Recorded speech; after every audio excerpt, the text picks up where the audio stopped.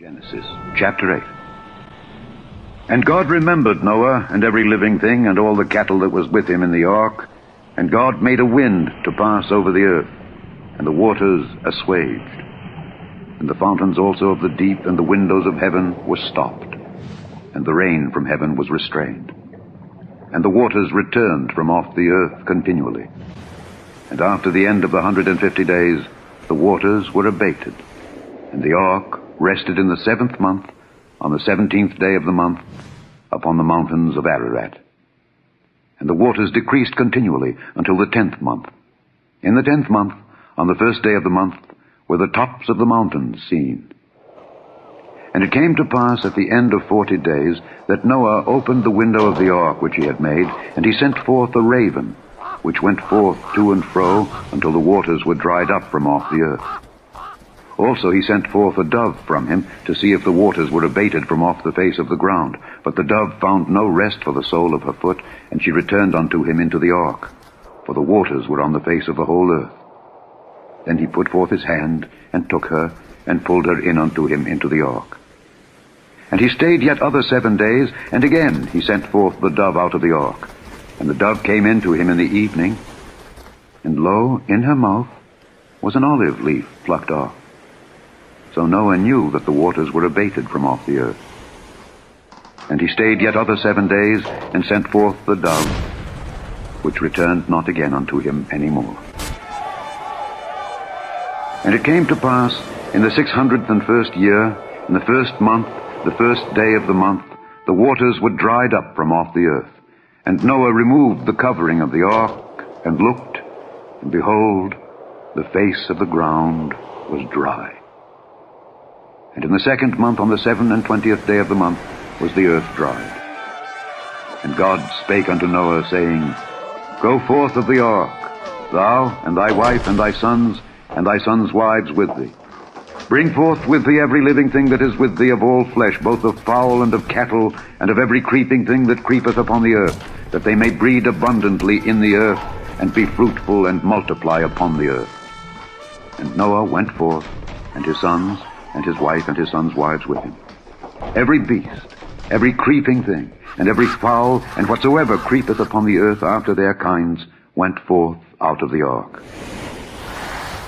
And Noah builded an altar unto the Lord, and took of every clean beast, and of every clean fowl, and offered burnt offerings on the altar. And the Lord smelled a sweet savor. And the Lord said in his heart, I will not again curse the ground any more for man's sake. For the imagination of man's heart is evil from his youth.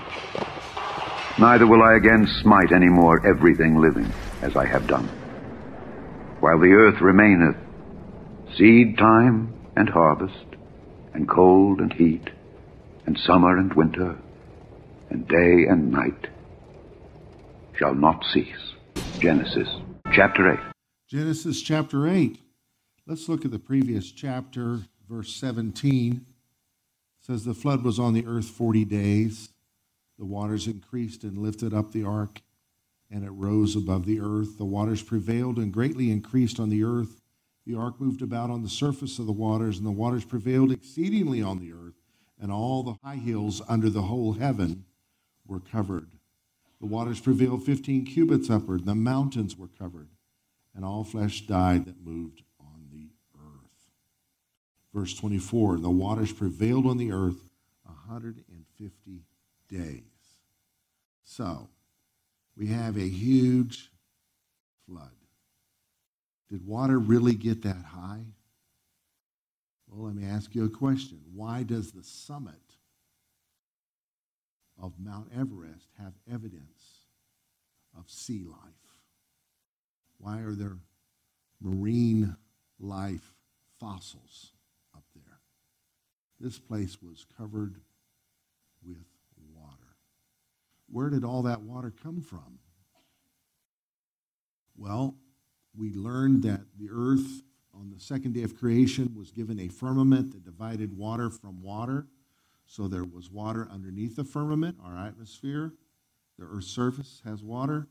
And there was water above the firmament, which would create a barrier between the earth and the sun, which would make the planet a semi-tropical place with denser air, like a hyperbaric chamber, protected from harmful sun rays, which would allow things to live longer, grow bigger, and be more fruitful. And so when the flood came for 40 days and 40 nights, it rained, and ever since the flood, Earth has been different. We've had 4 seasons. We have to be careful with getting sunburned. We don't live as long. Also, there was the fountains of the deep that opened up, and water not only came from the sky, but came out of the earth.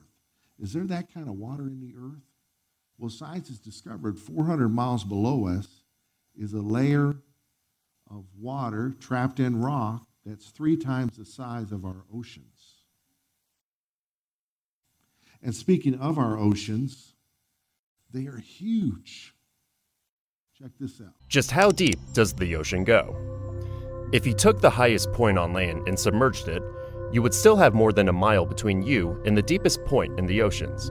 The oceans harbor 99% of all living space on Earth. For scale, here's a human, and here's a blue whale, the largest animal on Earth.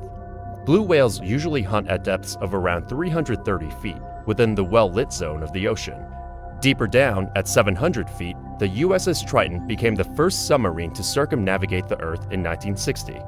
At 831 feet, we reached the deepest free dive in recorded history. Down here, the pressure is 26 times greater than at the surface, which would crush most human lungs. But whales manage it, diving to a max depth of 1,640 feet where they hunt giant squid. At 2,400 feet, we reach the danger zone for modern nuclear attack submarines. Any deeper, and the submarine's hull would implode. 2,722 feet down is where the tip of the world's tallest building, the Burj Khalifa, would reach. A little farther, at 3,280 feet, we're deep enough that sunlight can't reach us. We've now entered the midnight zone. Many animals down here can't see, like these eyeless shrimp at 7,500 feet who thrive near scalding hot underwater volcanoes. At this depth, temperatures are just a few degrees above freezing, but the waters around hydrothermal vents can heat up to 800 degrees Fahrenheit. 9,816 feet is the deepest any mammal has been recorded swimming, the Cuvier beaked whale. But not even the Cuvier beaked whale could explore the RMS Titanic, which rests at a staggering depth of 12,500 feet. The pressure is now 378 times greater than at the surface. Yet you can still find sea life like the fangtooth, hagfish, and Dumbo octopus, the deepest living octopus on Earth. At 20,000 feet is the Hadal Zone, an area designated for the ocean's deepest trenches, like the Mariana Trench. If you tipped Mount Everest into the Mariana Trench, its summit would reach down to 29,029 feet. That still doesn't compare to the 2 deepest crewed missions in history. In 2012, director James Cameron descended to 35,756 feet for the Deep Sea Challenger mission. But Cameron didn't quite break the record, which was set by oceanographer Jacques Piccard and Lieutenant Don Walsh in 1960. Piccard and Walsh descended to the lowest point on Earth, Challenger Deep, at a record 35,797 feet below the surface. Since then, scientists have sent half a dozen unmanned submersibles to explore Challenger Deep, including Kaiko, which collected over 350 species off the seafloor between 1995 and 2003. But scientists estimate there are potentially thousands of marine species we have yet to discover. Humans have explored an estimated 5 to 10% of Earth's oceans. We've only just begun to understand the deep, dark world that flows beneath us. That's a lot of water. So now the question isn't where'd the water come from? The question is where'd the water go? Well, in opening the fountains of the deep, God would have caused earthquakes, earth shifts, plate shifts, fountains opening up, springs, geysers, and volcanoes, and reconfiguring the crust of the earth. You'll see today that this is actually the recreation of the earth that parallels the first day of creation in an amazing way. And so where we stand today, out here on this land, are seashells. Science talks about the Great Death. Just Google the Great Death. They have all kinds of theories, but there's just proof all over the world that things died by the countless numbers. We believe, according to the scriptures, it was the great flood.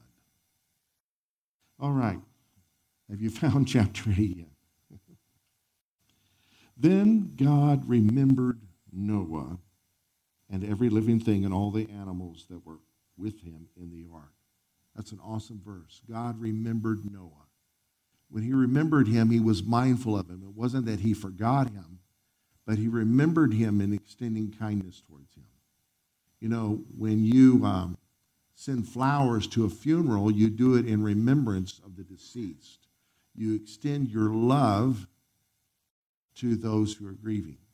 I never really grasped the significance of flowers at funerals. Just thought it was sentimental beauty, nice, awesome, good smell. But when my mother passed and I would look at those flowers and read who they were from, they were like hugs from afar. Now I understand. Someone that I had not had in mind had me in mind, remembered my grief. So God remembered Noah. And God, because he remembered him, in remembering him, he made a wind to pass over the earth, and the waters subsided. The word there for wind is the same word for spirit, ruach. God made a ruach to pass over the earth, and the ruach caused the waters to subside. When the children of Israel walked across the Red Sea on dry land, the wind blew, a ruach blew all night long. So I believe this is the operation of the Spirit of God blowing through nature. He sustains everything, right? Even when we don't see it, you're working. You never stop working. So he sustains things by the word of his power. He is a spirit. So the operation of God as a spirit manifests in wind. On the day of Pentecost, there was the sound of a rushing mighty wind. So here we see the wind. Reminds me of the Spirit hovering over the waters on the first day of creation. The fountains of the deep and the windows of heaven were also stopped, and the rain from heaven was restrained. So until the earth dried up, there was no more rain for a while. I'm sure they were glad about that. The waters receded continually from the earth, and the end of the 150 days, the waters decreased.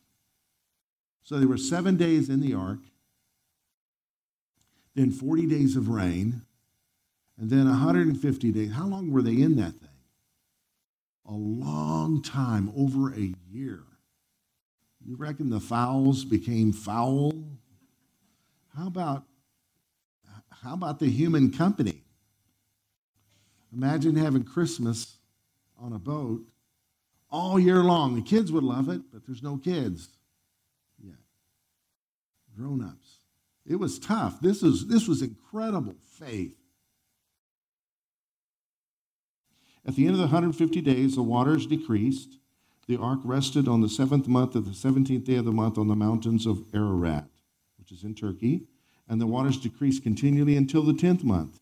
In the 10th month, on the first day of the month, the tops of the mountains were seen. Why does it relate the month and the day and the number of days? Because this happened. This isn't just some myth. Once upon a time, in the sweet by and by, this happened, and then this happened. No, they're giving the delineation of things that happened as they did on the date they happened. So it came to pass at the end of 40 days that Noah opened the window of the ark which he had made. Then he sent out a raven, and it kept going to and fro until the waters had dried up from the earth. So the raven never came back. And of course, they eat carrion, they eat dead flesh. So they just found he found plenty of things to eat from floating around. You say nasty. Verse 8, same day, he also sent out from himself a dove to see if the waters had receded from the face of the ground. But the dove found no resting place, to the sole of her foot. And she returned into the ark to him, for the waters were on the face of the whole earth. So he put out his hand and took her and drew her into the ark to himself. Now remember, this ark has one door, one window. You can't see. Just what sunlight comes through the window, so depending on the operation of these birds, which is not a foreign concept. Ancient sailors have used birds. I read a story yesterday of some Danish sailors, maybe they were Vikings, that had captured some crows in the British Isles to help them find their way to the Shetland Islands. And on their way there, they released the first crow, and it flew back to where they came from. So that was too soon. And then as they sailed on a while longer, they released the second crow, and he eventually came back. Okay, we're not anywhere close. And then later on, when they released the third crow, they followed him as best they could, the direction he had, till he disappeared. They knew, okay, he found land. We're going somewhere. Sailors for centuries have noticed the migration of birds. They would follow them. Even when you're close to land, you notice seagulls and pelicans and all those things. Anyway.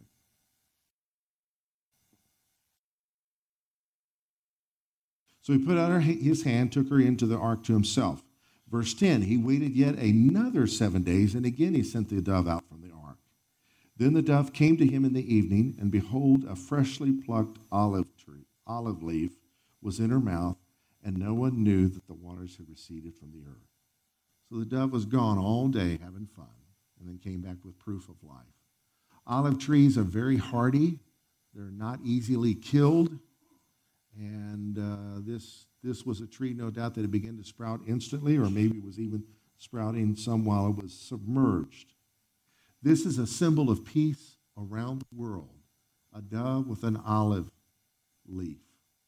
I wonder why. Could it be because this story happened and every culture relates to it? And over 350 cultures are recorded as having the flood story. When he came back with a leaf in his mouth, you reckon there came some peace with that? Peace of mind, at least. Verse 12, so he waited yet another 7 days and sent out the dove, which did not yet return to him again. So did they jump out of the ark then? Nope. They waited on God. And it came to pass, verse 13, in the 601st year, in the first month, the first day of the month, that the waters were dried up from the earth, and Noah removed the covering of the ark and looked. Indeed, the surface of the ground was dry. And in the second month, on the 27th day of the month, the earth was dry. Can you imagine that day? Sunlight. Fresh air, yes. Somebody needs to invent some fans in this place. Finally, God gives them clearance. Verse 15, then God spoke to Noah, saying, go out of the ark, you and your wife and your sons' wives with you. Bring out with you every living thing of all flesh that is with you, birds and cattle, and every creeping thing that creeps on the earth, so that they may abound on the earth and be fruitful and multiply on the earth. So Noah went out, and his sons and his wife and his sons' wives with him, every animal, every creeping thing, every bird, and whatever creeps, all the creeps in the ark, on the earth, according to their families, went out of the ark. According to their families. So you reckon the rabbits were multiplying? Remember the comedian that said Noah told the rabbits, only two. Then Noah worshipped, verse 20, then Noah built an ark to the Lord, and took of every clean animal and of every clean bird, and offered burnt offerings on the altar. And the Lord smelled a soothing aroma. Then the Lord said in his heart, I will never again curse the ground for man's sake, although the imagination of man's heart is evil from his youth, nor will I again destroy every living thing as I have done. While the earth remains, seed time and harvest, cold and heat, winter and summer, and day and night shall not cease. So earth's history had day and night, but not all these seasons. And so he's not going to destroy the earth like he has done. as I have done, every living thing as I have done. While the earth remains, the seasons will continue. So one day the earth isn't going to remain. Before we get into that, let's just look at the faith of Noah. Hebrews 11:7 says, by faith Noah, being warned of God of things not seen as yet. So the unseen he had faith in because of God's word. Moved with fear, prepared an ark to the saving of his house. God told him, build yourself an ark. Could he have told other people? He could have. Did they obey it? No. What was God doing? What was he thinking? Is this genocide, as some atheists would say? Well, speaking of atheists, one of their protests against the existence of God is all the wickedness that's in the world. The debauchery, the evil, the murder, the raping, the pillaging, the thievery, the suffering, the abuse. If there's a God, this wouldn't be going on. Well, we're not a planet of robots. And God is not a deistic type God where he turns us loose, let us do what we want. No, he doesn't like that stuff either. So he does judge, but he's long-suffering and loving, not wanting anyone to perish, giving man a space of time to repent. The 75 plus years it took to build this huge boat was enough time for people to consider the destiny of their soul. Didn't heed it. Psalm 34 says, the eyes of the Lord are toward the righteous, and his ears are open to their cry. The face of the Lord is against evildoers, to cut off the memory of them from the earth. The righteous cry, and the Lord hears and delivered them out of their troubles. The Lord is near to the brokenhearted and saves those who are crushed in spirit. So God is merciful, right? But his face is against evildoers, and he will eventually cut their memory off from the earth. Do we know the names of those people? Only what the Bible shares with us. Gone. When God turns the lights out, it's done. Well, I still think that's genocide. Well, it's the ending of wickedness beyond belief. The people in that day lived for centuries. Can you imagine El Chapo never dying? 500 years old, how much wickedness he could develop, how big the cartels could get. Human government would be impossible. So God's mercy. Why do people go see movies where the bad guy gets what's coming to him? Why? Because there's a cry in the human heart for justice. See, the good guys win and the bad guys go down. Well, God made us, right? So when he gets moving, he warns first. Those who do not believe his warning will suffer consequences. He's God and we are not. Any potters in the house? While you're working with that clay, does the clay talk to you? I don't want to be a bowl. I want to be an ashtray. No, you don't. You're the potter. So how dare we as arrogant human beings accuse God of some crime?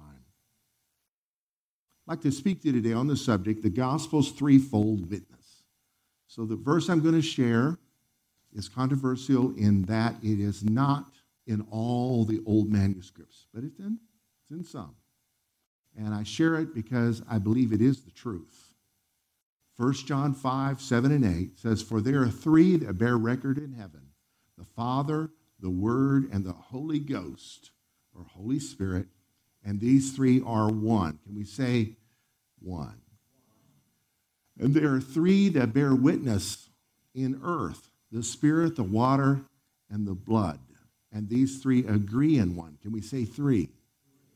So we have Father, Word, Holy Spirit. We have Spirit, water, and blood. So heaven's witness is the Father, the Word, and the Holy Spirit. They are God. They have always been. They are one. And they are revealed in Scriptures. He is revealed in Scripture. We see in the first day of creation, all three revealed. In the beginning, God, Elohim, created the heaven and the earth. That's creator. That's Father. And the earth was without form and void, and darkness was upon the face of the deep. And the Spirit, the Ruach, the wind of God, the Holy Spirit of God, moved upon the face of the waters. So there's Holy Ghost. You see that? And God said, there's the word. Let there be light, and there was light. Psalm 119 reveals to us that the entrance of God's word brings light. His word is a lamp unto our feet and a light unto our pathway. So we can see in the dark, we can see into the future through God's word, the written word, but the holy word he could put in our heart from the Holy Spirit that doesn't violate the written word could show us the right decision to make when we need. So can we say Father, Word, and Spirit? Okay? We see this in Genesis 8, here at the recreation. God remembered Noah. There's the father, remembering his son. And all the wild animals and the livestock that were with him in the ark, and he sent a wind. There's the Spirit, Ruach, over the earth, and the waters receded. Whether it was his Spirit moving the water, or his Spirit blowing, or just a wind created because the Spirit told him to, or the Word told him to, isn't the point. The metaphor for Spirit is wind. So there's Father and Spirit. And then at the end of the chapter, Noah builds an altar to the Lord, takes some of the clean animals and clean birds. He sacrificed burnt offerings from it, on it. What is he doing? Isn't he going to wipe out a species 2 by 2, remember? No, remember there was 7 pairs of each of the sacrificable animals. Got to go back in the story. The Lord smelled the pleasing aroma. You reckon he likes barbecue? And said in his heart, never again will I curse the ground because of man. So the Lord smells and speaks. There's the word. So we have the Father, the Spirit, and the Word. And what does the Word say? Let there be light? No, there already was light. It says, never again will I curse the ground because of man, even though every inclination of his heart is evil from childhood. You know, all babies are natural-born narcissists. Not my child. Well, let your child get a little older. Parenting is dealing with that narcissism. It just is. Helping correct them. Proverbs says, foolishness is bound up in the heart of a child, but the rod of correction will drive it far from him. What is the rod of correction? It's an instrument of punishment. Will drive the foolishness out. We read this verse to our children one day and had a Valentine's heart. You know, the candy comes in, took the lid off of it, and took a big piece of paper, wrote the word foolishness on it, wadded it up, and crammed it in that heart where it fit. Told our kids, foolishness is bound up in your hearts. But the rod of correction, we took Mr. Fly Swatter, swatted that thing, and that paper flew across the room. Like the Lord helped us communicate a message. Our eyes got big. Said, our job is to get the foolishness away from you. So we are born in sin, shapen in iniquity, yet God loves us. He's not going to curse the ground anymore, even though we're evil from childhood. And he'll never again destroy all living creatures as I have done. Notice, as I have done. Not going to be with the flood anymore, the whole earth. One day it will be fire. Remember the slaves used to sing? God gave Noah the rainbow sign. No more water, but fire next time. It makes me tremble a little bit to see how the rainbow is being used in our day and time. To celebrate debauchery, the opposite of what it is about. Judgment's coming, not with water, but with fire. All right. Back to the sermon. Earth's witnesses are the Spirit, the water, and the blood. 3 things. Are they in this story? Well, we see the wind over the earth, and the waters receding. So there's spirit, water, and Noah offering his sacrifice. There is blood. Spirit, water, and blood. This is involved in our redemption. Jesus shed his blood on the cross, and even water from his body poured out of his side when they lanced it. Blood and water. He dies, gives up the ghost. Father, into your hands I commend my spirit. They lance his side, and water comes out. So blood and water for our redemption. And then his spirit reveals to us the truth of the gospel, causes saving faith to dawn in our hearts, makes us believers, gives us ears to hear the gospel, and the Spirit makes us part of his body. So blood, water, Spirit. We see this paralleled in several places in the Bible, in other examples. The Israelite story and their deliverance from slavery. There's the Passover lamb. The blood was shed so that judgment would not come to your house, but it came to the houses where it wasn't shed. And the hearts of their oppressors were broken to the point they agreed for them to leave. So they were freed from slavery through the blood of an innocent lamb. And then they changed their mind, but their freedom was secured through the crossing of the Red Sea. 1 Corinthians 10 says that they were baptized into Moses in the cloud and in the sea. So they're going beneath the surface of the waters, but not getting wet. Remember, the waters are parted. What is leading them? The pillar of cloud in the daytime, the pillar of fire at night. This is the Spirit of God. The wind blew the waters apart and made the ground dry. So you have blood, water, and spirit involved in the deliverance of the Israelite slaves. In the ordination of Israelite priests, there's a sacrifice, blood is shed for the ordination of this priest. There's the washing of the priest with water, and then there's the anointing of the priest with oil, which is a picture of the Spirit of God. There's a baptism of Jesus Christ.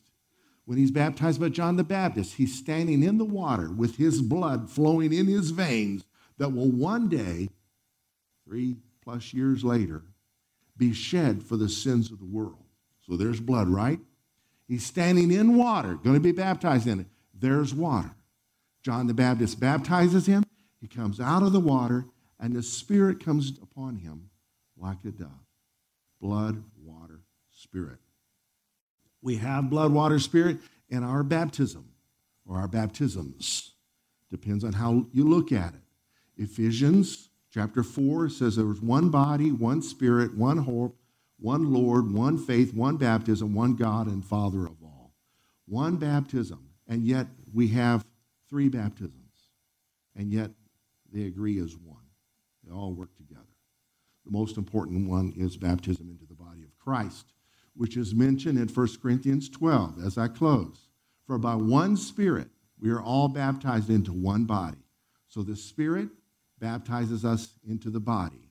Whether we be Jews or Gentiles, bond or free, we've all been made to drink into one Spirit. So there's one Holy Spirit and there's one body. So there's not a Gentile body of Christ and a Jewish body of Christ. We're all one body. The Spirit baptizes us into the body.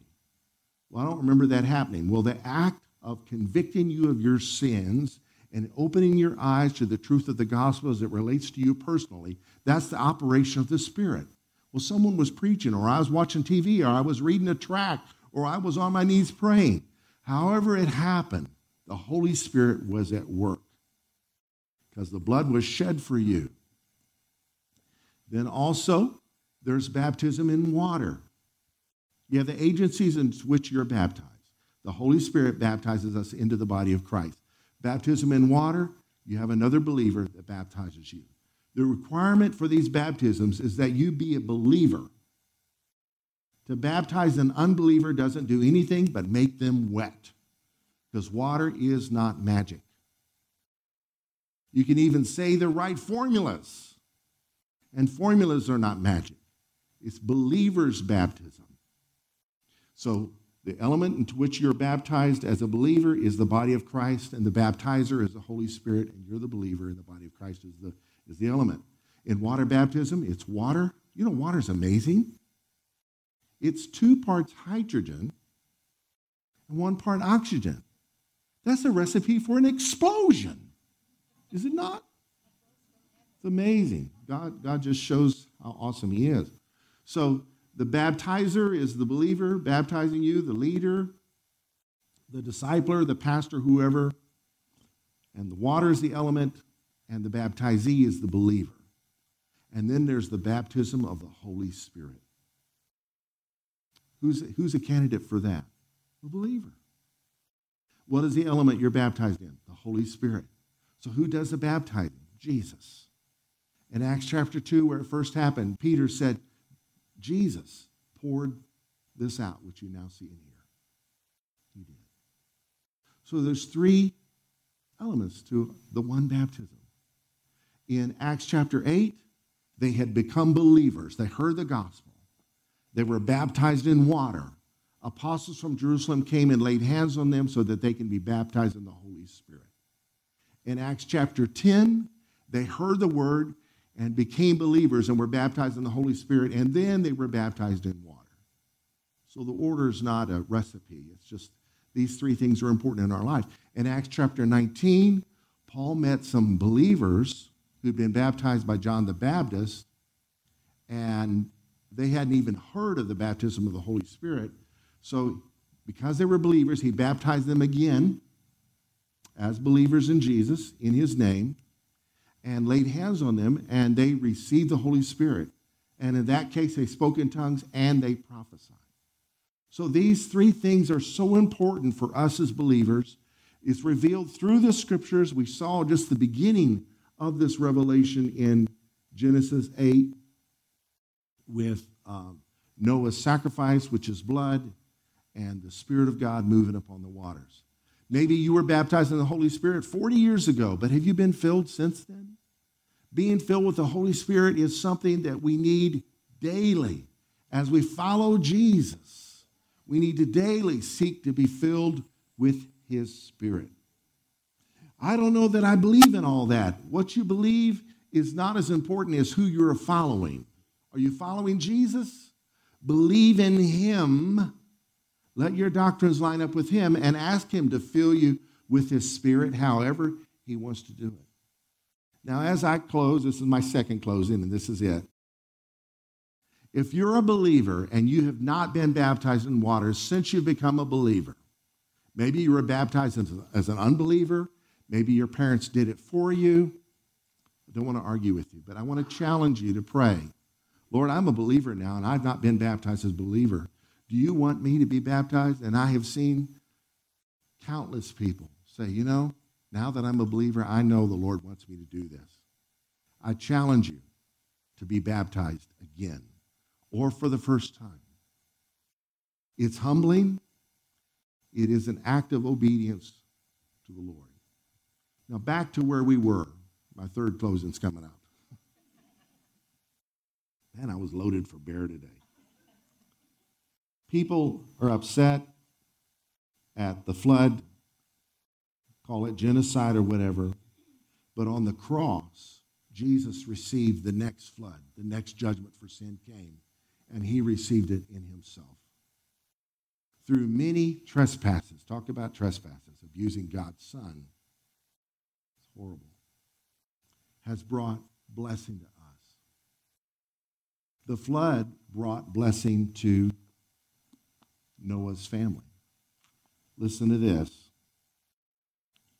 1 Peter 3, verse 20. Once the divine long-suffering waited in the days of Noah while the ark was being prepared, in which a few, that is 8 souls, were saved through water. How were they saved through water? I thought they were saved by the ark. They were saved through water when you look at it like this. They came back to a renewed planet. All the wicked cultures were washed away. So they were saved by the ark, and they were saved by water. The ark is a picture of the blood of Jesus, not just because it was wood and the cross was wood, but the word for pitch is kafar, which means to atone or to cover. It's used 70 other times in the Torah, referring to atoning that the blood does for us.